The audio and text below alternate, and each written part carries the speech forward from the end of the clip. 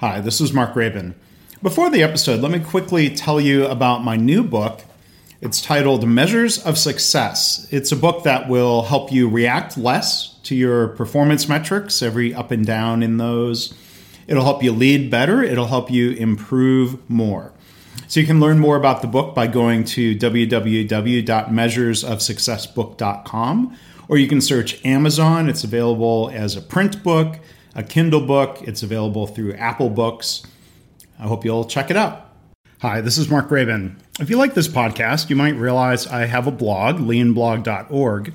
Did you also know that I have another podcast called Lean Blog Audio? And there I basically, occasionally, or as often as I can, I read audiobook-style versions of blog posts. So you can go to leanblog.org/audio or search in your favorite podcast place for Lean Blog Audio. I hope that'll give you something else that's food for thought, something else to help you in your lean journey.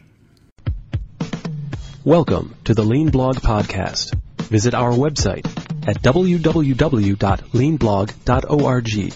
Now, here's your host, Mark Graben. Hi, this is Mark Graben. Welcome to episode 117 of the podcast for April 5th, 2011.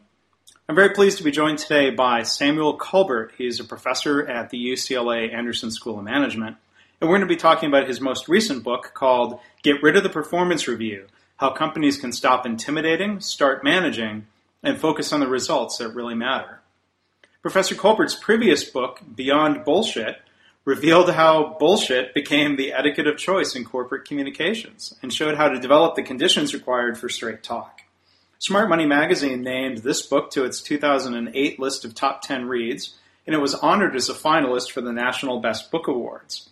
Dr. Culbert is the winner of a McKinsey Award for an article published in the Harvard Business Review, and he's a frequent contributor to management journals and has authored numerous chapters in leading management-related books, and has also authored really interesting op-ed pieces in both the Wall Street Journal and the New York Times in the past couple years, both of which I've linked to on the page for this episode at leanblog.org/117. Well, Sam, it's a real pleasure to have you joining us here today on the podcast. I'm looking forward to talking with you, Mark. So before we talk about your book and some of the details there, I was wondering if you could introduce yourself to the listeners, your academic background and other experience that you have. I have a bachelor's degree in systems engineering from Northwestern. I have a PhD in clinical psychology from UCLA. And I have a postdoc, 2 years working in organization development at the NTL Institute in Washington, D.C. And I've been teaching management for the last long time, and I consider the world of work my clinical laboratory.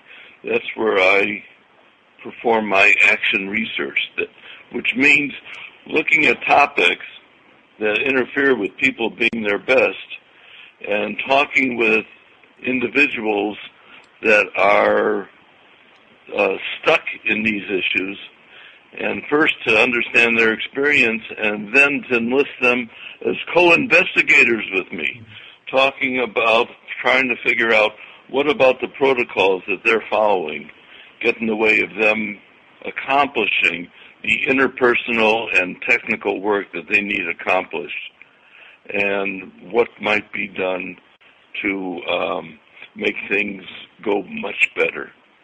And I go off into my intellectual cave and deconstruct the variables that we identify as part and parcel of the processes and formats that they're following, to see, again, to analyze what's in the way and what needs to be done to fix the system so that they can work effectively the way they want to. I take a systems approach as much as I take a clinical approach, because I don't want to just fix things for one individual who's having a specific and categorical difficulty. I want to make the system work for all people, and to make again, my overarching goal is to help people be effective and be their best the way they can, and maybe in the process teach people how to act like human beings in the workplace and make the world of work fit for human consumption, or more fit. Yeah. Now, from reading your articles and a little bit in your book, I certainly agree with you that one of those things that gets in the way of people doing their best is the annual performance review. So I'm curious first if you can tell us how you came to deconstruct that or discover that as a theme, and then to tell us some of your thoughts on why that's such an important issue. I wrote my first published paper on the topic of performance reviews 30 years ago. Published it in the now defunct Wharton Management School magazine. And because performance reviews are so biased and they're presented as being objective. Then, more recently, I wrote a book on the topic of bullshit and straight talk at work. Mm-hmm. And thinking about how to publicize that book, I thought, what's the biggest bullshit practice taking place in management today? And the idea of performance reviews just leapt out at me, because performance reviews are justified on many grounds, but none of the grounds hold water when they're looked into more deeply. So performance reviews, in my mind, are a dishonest, fraudulent practice carried out, justified on grounds I have no idea, never hold any water, and they work against everybody. They make they allow the companies to be exploited by bad managers because nobody wants to talk about the bad behavior of people who have the power and authority to control their careers. And it makes it difficult for good managers to be good, because it makes it impossible for people to talk authentically and honestly about what's going wrong that they see, or even their own limitations and difficulties, and the additional resources they need in order to be competent. So you've got a practice that is bogus at its roots, because it pretends to be objective. It's not objective. It pretends to be the way the company sees you. Get a different boss, you're going to be seen differently. They use metrics that have nothing to do with what people have in mind when they take action in the company. That's not what the people don't think along the line, and as if the same metrics make sense for any human being. People don't even define the metrics the same way. Is an individual a team player or a conflict avoider? And what does it mean to be a team player? Well, it means one thing if you've got a boss who insists on loyalty, and it means something else if you've got a different kind of boss, a boss who seems to have some ability to talk straight and honest and can't, because you're not going to speak up and possibly put your own promotion or your pay or your basic employment at risk. Anyway, I can't think of a more bizarre protocol that takes place in companies today, and the managers, the top tier managers, doing nothing to change their practices. Now, in your articles, I mean, some of the words I jotted down that I didn't hear you say, sham, facade, immoral, corporate theater, that's intimidating. Now, maybe give us just one example to listeners, or maybe you want to talk about things not being objective. I remember one company I worked for where the bosses would claim up and down all day long that Well, because there was a number associated to each of us each year that somehow, my boss used to use the word objective when it seemed like he did, with all due respect to him, he didn't understand the difference between objective and subjective. Could you explain, or do you see, instances like that where people try to wrap you up in a neat score? Is that where people kind of fool themselves into thinking it's subjective? What's that dynamic all about? I don't know about you, Mark, but I live in a world full of self-interest. And in order to give somebody a performance review, you have to pretend that you have no subjectivity, that you're totally conscious of your own needs and inclinations, and that you have no other motive other than to be fair, when in fact, in order to believe that, you got to fool yourself. We've done the research. The social scientists will tell you, people like the other people who are just like them. They like them the most. For some people, first impressions are lasting impressions. There's no such thing as objectivity when we're talking about people and their attributes and their ways of operating. There's things like objectivity when there's countables being manufactured, then we know. But it's ridiculous just to pretend that somebody is objective in a subjective world. And the world of work is even more bizarre than that, because while we know that everyone pursues the self-beneficial and has personal and subjective taste and situations from the past that haunt them, and that all we have are people who are imperfect and flawed, we have to pretend like what we're doing is primarily and exclusively good for the company, and to go up front and say, to talk about your subjective or self-interested beliefs is to get yourself discredited. Mm-hmm. It's too dangerous, so people pretend. People pursue the self-interested in an environment where they're where they're constantly making choices about doing things in a way that's good for them, even choices that benefit the company. Because if you can play to your own strengths, you can do your best possible job for the company. But to pretend that this is objectively the only right way to go, rather than the particular way I can be my most effective, then again, that's pretense. It's baloney. It's bullshit. Now, let me try to paraphrase back some of what I was reading in your articles. It sounds like you're making the case that performance reviews aren't just a matter of being unfair to employees, but it seems like you make the argument that they're just flat out bad for the company's performance. Terrible for the company. Can you elaborate on that thought? Well, first, as long as we have performance reviews, what's first and foremost in the employee's mind?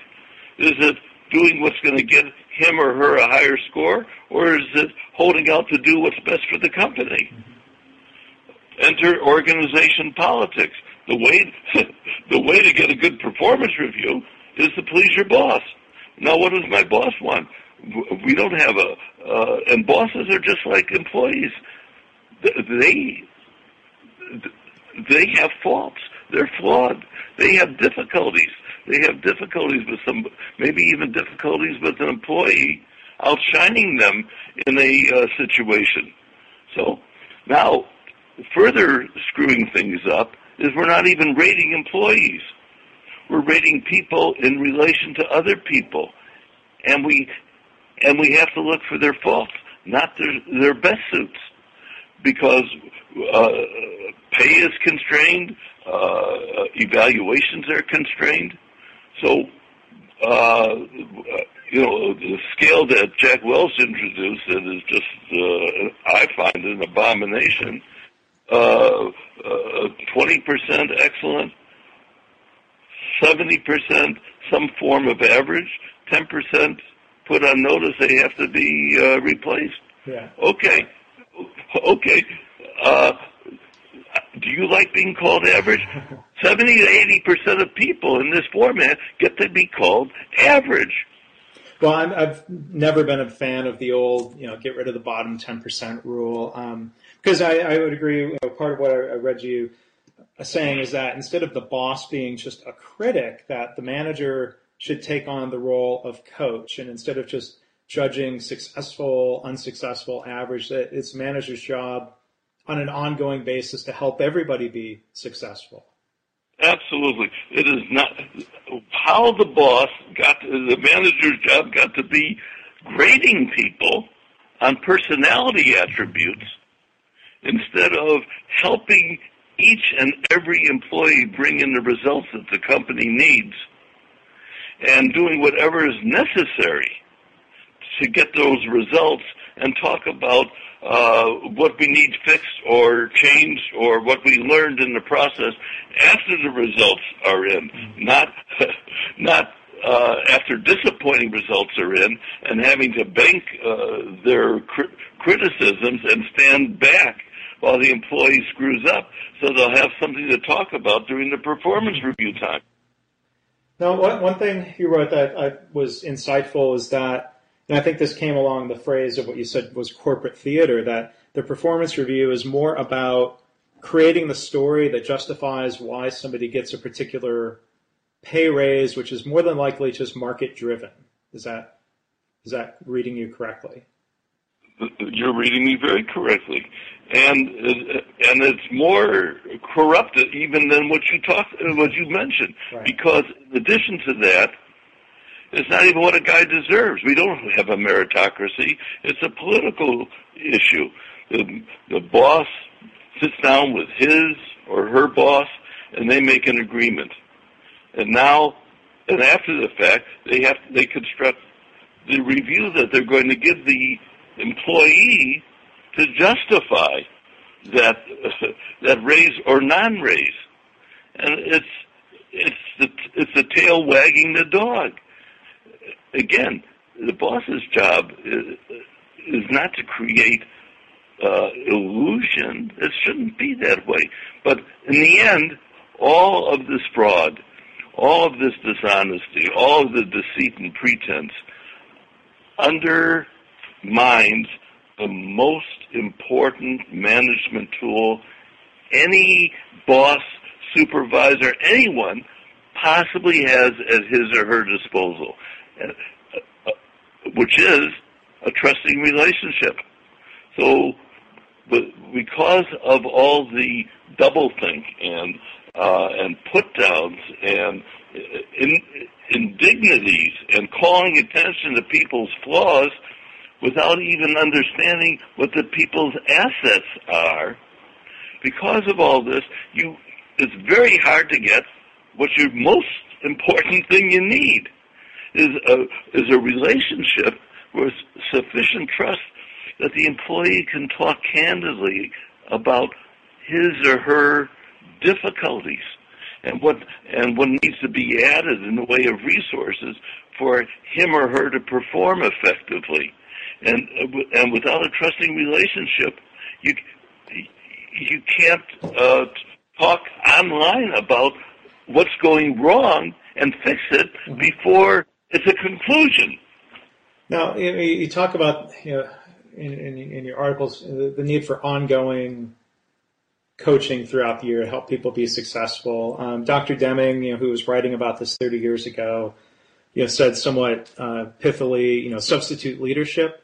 One thing I meant to ask early on, since you were writing about this a long time ago, did you meet or run across Dr. Deming, work with him, or is it just coincidence that you were both on this soapbox against performance reviews, the annual performance review? We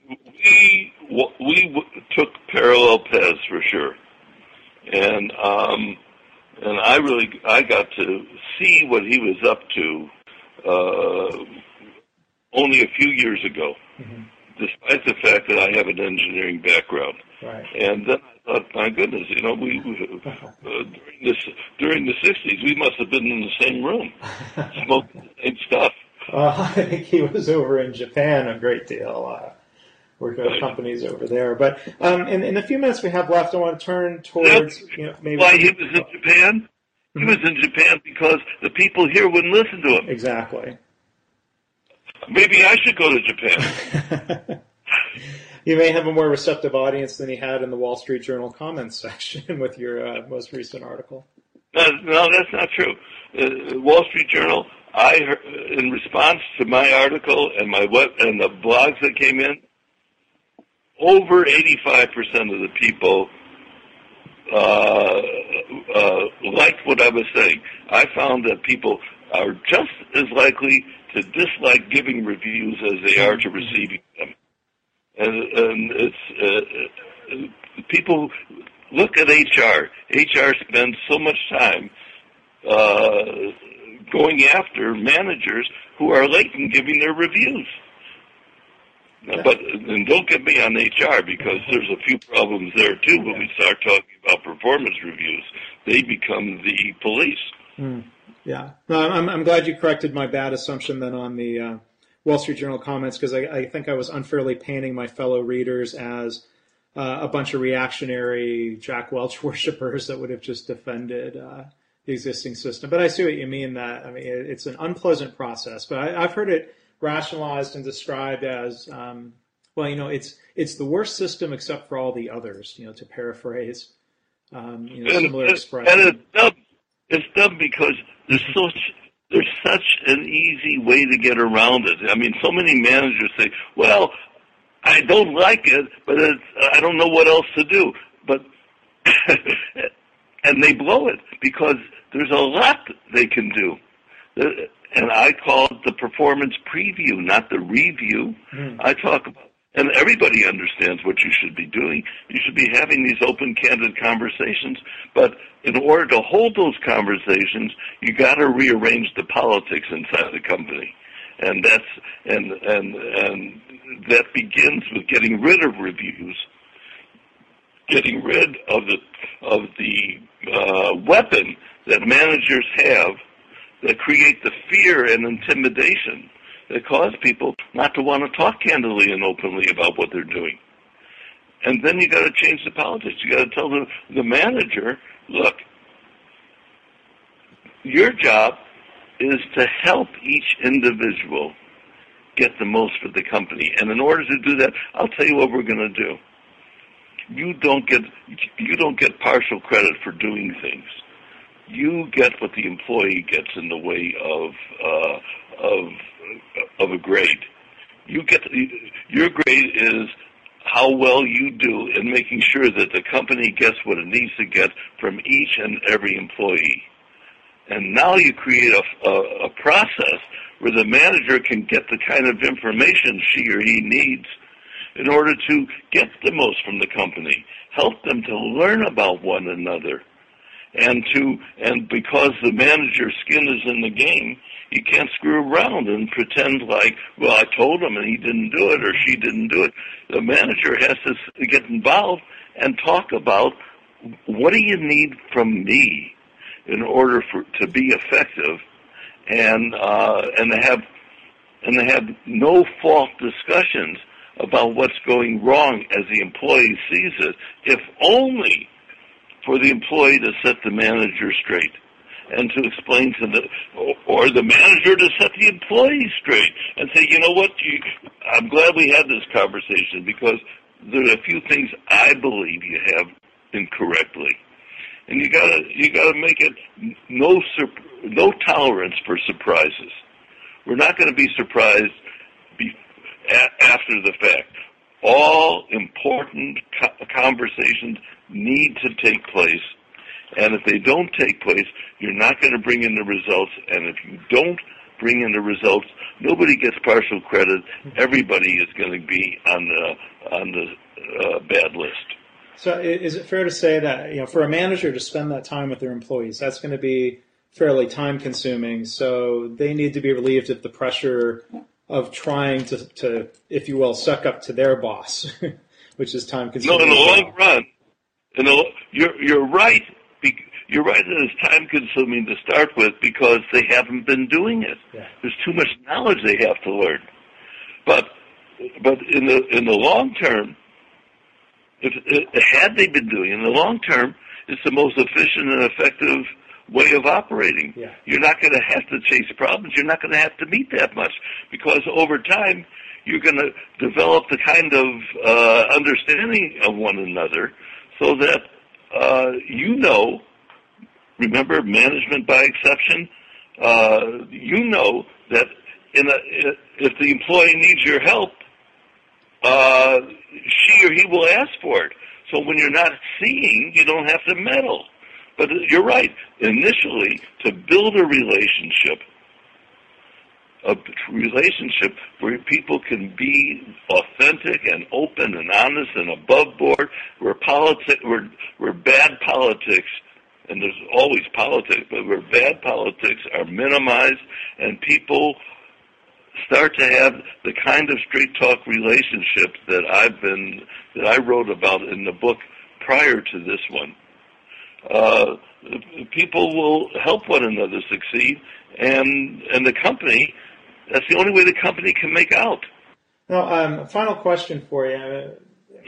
Can you talk about examples, either anecdotal or research-based, of companies that have done away with annual performance reviews and, as you predicted, or seems intuitive, I think to myself and others listening, have seen demonstrated performance improvement? What examples? March 2nd, I published an op-ed in the New York Times, and in it we referred to, would you believe, the Madison, Wisconsin cop shop, police department, who's been without performance reviews prior to the initial research done on them in a book published in the year 2000, and been continuously without performance review process, and has the most colossal teamwork. Apple Computer, as I've been told, did away with performance reviews in the year 2000 when Dan Walker, 2000 was a fabulous year. Dan Walker came in and took over as head of HR there. But he also wanted to hold people accountable and put in demands that every department come up with a plan for making sure that people learned from their mistakes and individuals grew, and there was career growth, and their leadership was being fostered. And as I get it from Dan, many of the departments reverted back to performance reviews with their engineering minds and their rational linear reasoning, ignoring the fact, as we've been talking about, that subjective issues are always in play. Yeah. So I think that now Apple never publicly talks about its internal practices, but I believe that they've got a hybrid where some divisions or departments or work units have it and others don't. Anyway, this is not that rare. It is. I get inquiries all the time, and many organizations are dropping the review process, and we just have to reach critical mass when companies start to smarten up. But I have one caveat, and the caveat is a lot of companies try to pretend that there's a good review process, and the only thing wrong with reviews is that they're not done appropriately, they're not done right. And my last book was titled Beyond Bullshit, Straight Talk at Work. And I'll tell you, when you look at the words may be nice, and the conversations may be flattering, but as long as you've got one-sided, boss-dominated, employee-only accountable relationships, you don't have the kind of teamwork and trust that will ever allow employees to be straight and to serve the company and have dialogue with knowledgeable managers about how we can better work together. What's our unique chemistry to make this company to give this company the kind of results it needs. Your mentioning of Deming before, where he and I were our long lost cousins, he believed, and of course I do too, that in any system, you start rewarding one kind of behavior more than another, and you stop and you don't look at individuals doing things their unique way, that what you're going to do is you're going to get people who are winning on the evaluation system with the metrics that are being used. You're going to get them defending those metrics and not allowing companies to learn from their experience and grow and change and modify practices as they need to be. Well, I think we'll have to leave it on that point and a fine point you make, Professor Culbert, author of the books Beyond Bullshit and most recently Get Rid of the Performance Review, How Companies Can Stop Intimidating, Start Managing, and Focus on What Really Matters. Really enjoyed talking with you today, and thanks for taking time to share your thoughts with the listeners. Well, it's my pleasure, Mark, and I hope that some of your listeners go to my website, performancepreview.com, where they can read the first chapter of the book and maybe get turned on and want to read the entire thing. Well, I hope so. So thanks again for taking the time today. Thanks for listening. This has been the Lean Blog Podcast. For Lean news and commentary updated daily, visit www.leanblog.org.